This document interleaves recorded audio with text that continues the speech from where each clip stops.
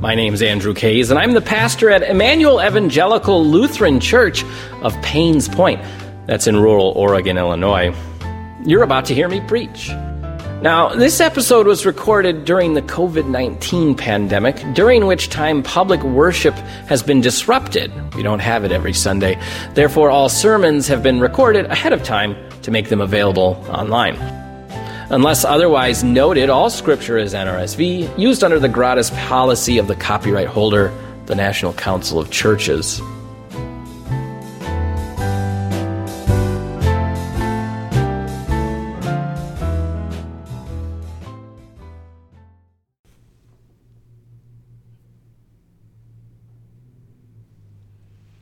The Holy Gospel, according to St. Luke, the 6th chapter.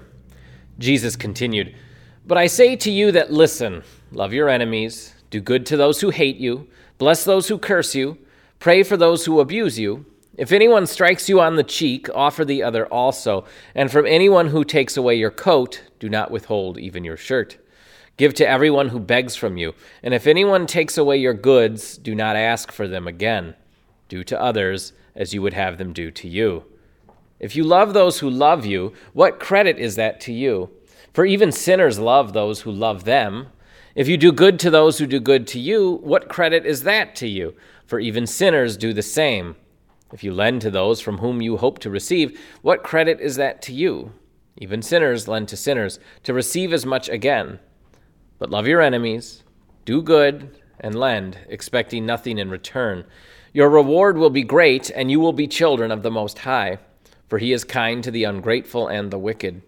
Be merciful, just as your Father is merciful. Do not judge, and you will not be judged. Do not condemn, and you will not be condemned. Forgive, and you will be forgiven. Give, and it will be given to you. A good measure, pressed down, shaken together, running over, will be put into your lap. For the measure you give will be the measure you get back." This is the gospel of our Lord.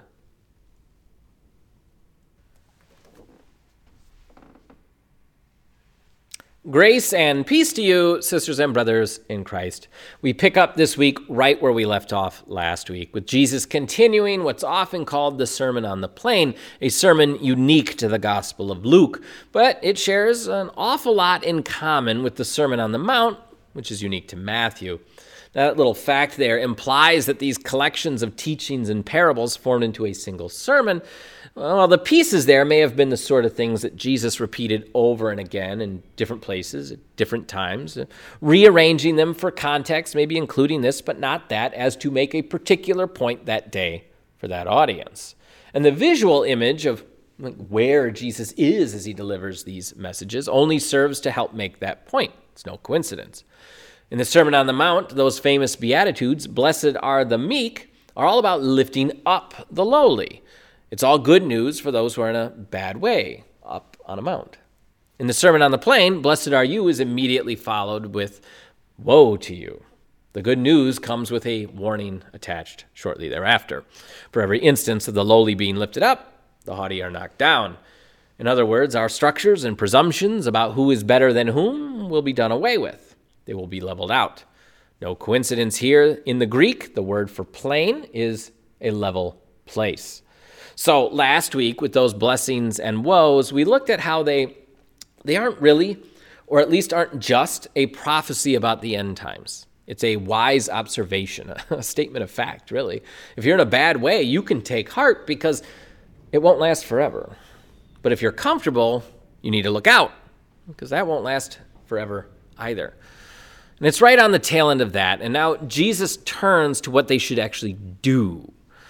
So, are these commands about how to make the world a more level place? Or are they a wise and honorable response to these observations about the way of the world? Or are they about distinguishing ourselves as disciples of Christ from the rest of the crowd, or the rest of the world for that matter? And the answer is yes. It's each of those things. These commands take the world as it is, and if we follow them, we inch the world towards what it should be, and all the while they set us apart because these aren't intuitive things to do. Now, there's a lot here, so we're not going to do justice to each line, but I do want to touch on a number of them, and it's just going to require skipping a bit and jumping around a bit and grouping some of them together as to summarize. Well, right up top here, we've got bless those who curse you and pray for those who abuse you. This line and others like it have been used in terrible ways over the centuries as to encourage abused partners, spouses, children, and so on to stay in those situations. But it's clear from what follows, explaining this idea, that the abusers are imperial powers. Roman centurions could do the kind of things Jesus is talking about, striking civilians, demanding their cloak, taking away their goods. And moreover, Jesus says, if you love those who love you, what credit is that to you? This is about how we respond to those whom we absolutely and explicitly do not love. If you can imagine a situation in which an abused partner sticks around with a rationalization like, well, I love him and he loves me, then we know we've ventured well outside the bounds of what Jesus is talking about. He's not talking about a relationship which claims to be founded on love and has abusive elements. He's talking about how we respond to the abuse of power in society at large.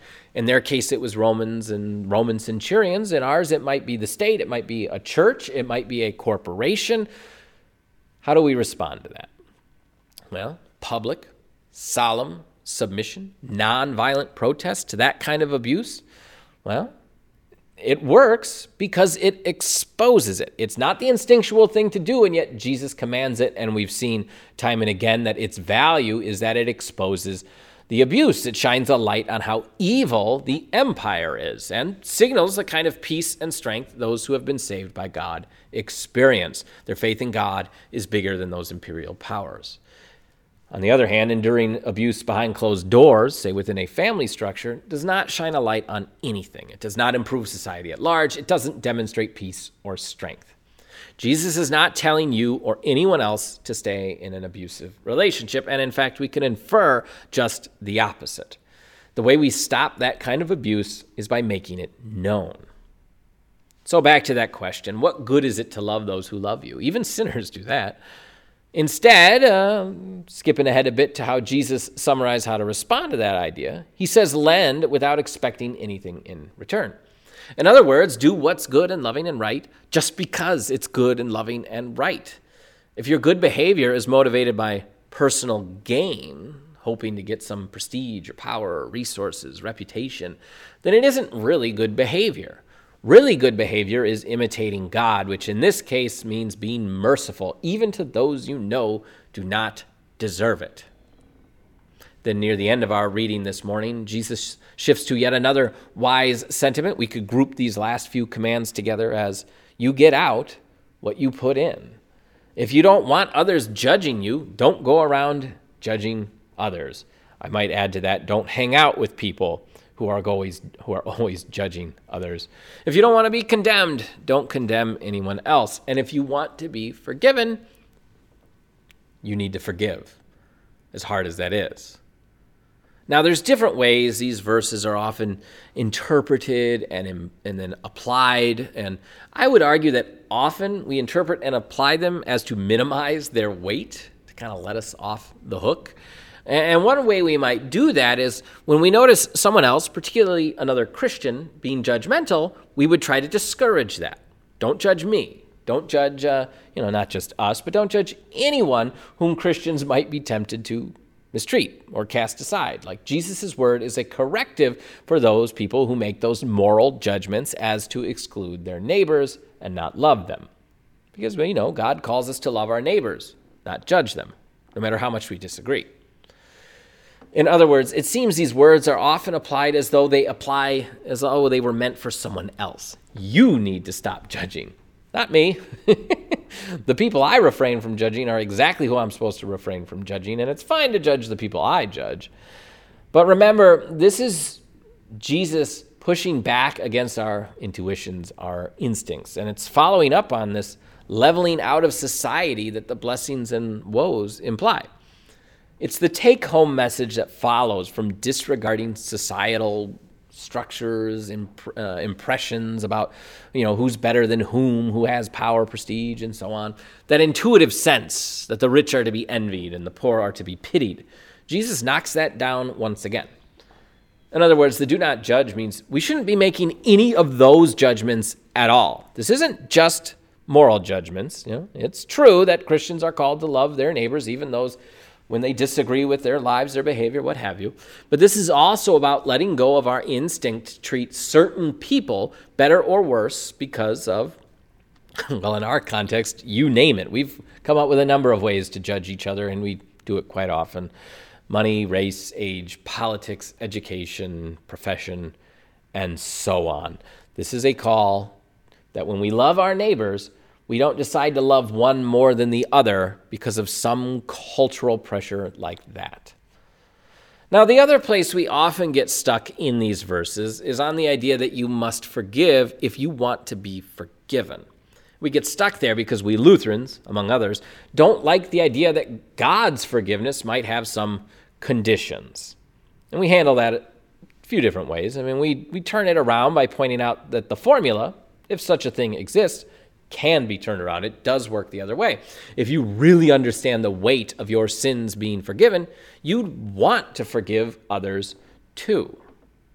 Not just that, but the fact is, this is, at least in part, about our human relationships. If you expect others to forgive you, you need to show that you are one to forgive too. Now, this is very close to how Jesus teaches us to pray, right? And by implication, it's how it works between humans and God. In the Lord's Prayer, we say, "Forgive us our sins as we forgive those who sin against us." I know in our context we say, "Forgive us our trespasses," but it could have been translated sins just as easily.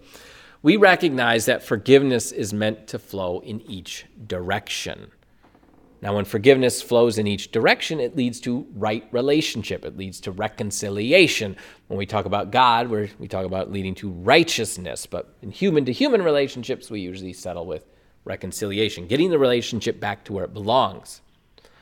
Now, it's at this point, with this idea that forgiveness, if done right, gets a relationship back to where it belongs, that we need to circle back to where we began on these verses. There is a wide gulf between, on the one hand, Jesus' command to forgive and that aspirational ideal of reconciling each and every broken human relationship. And way over here, on the other hand, is enduring abuse after abuse, being permissive and calling it being forgiving. See, forgiveness does not have to be the same as forgetfulness, like we go right back to that same situation. And sometimes the most loving thing you can do for someone as you choose to forgive them is to allow or create or even force distance between you and them. So if you were caught in a cycle of abuse, the only way you could really forgive the abuser, if the ideal of forgiveness is reconciliation, is to put distance between you and the abuser, to get out of that relationship and get away from that person. Because you cannot be truly reconciled, get the relationship to where it's supposed to be, so long as that cycle continues. Distance has to be put there to break the cycle. Now, we can think of that in very personal terms, right? The relationship between two individuals, an abused person getting away from their abuser. But we can expand the idea up to families and communities, even large communities. I don't know if you can go quite as big as a country, for example, but if a congregation were abusive, it would behoove you to put distance between you and that congregation. The wisdom of this Sermon on the Plain and the practical applications at the end is that the disparities in human power that allow for abuse are temporary. We shouldn't mind them, much less give them value. We should know that they are not in God's kingdom. They will come to an end. They are not for us as Christians. Now, in the meantime, as we move towards that ideal of God's kingdom, forgiveness is here as a tool to help restore relationships or at least get them to a better place. And it turns out forgiveness is as much for our sake, the one doing the forgiving, as anyone else's. If it's the ideal and the relationship is reconciled by forgiveness, great. If it has to be done at a distance, then so be it. But in either case, forgiveness means letting go of that weight that rests on your heart. It means you take stock of your human nature. Recognize that we have all fallen short of the glory of God, and we all need forgiveness. Understanding that reality comes hand in hand with the desire to forgive others too. And lastly, as long as we're on the topic of forgiveness and how it flows each way and how our relationship with God influences our relationship with other people, just note that when we proclaim the gospel and that we are forgiven by grace through faith on account of Christ, the only way that can really get inside our heart and our head to really know and live and understand the weight of what God has done for us in Jesus Christ, forgiving our sins, to know what that feels like, is if we forgive others too. We only really know and live the gospel if we can forgive others. As hard as that is, Jesus says we got to do it. Amen.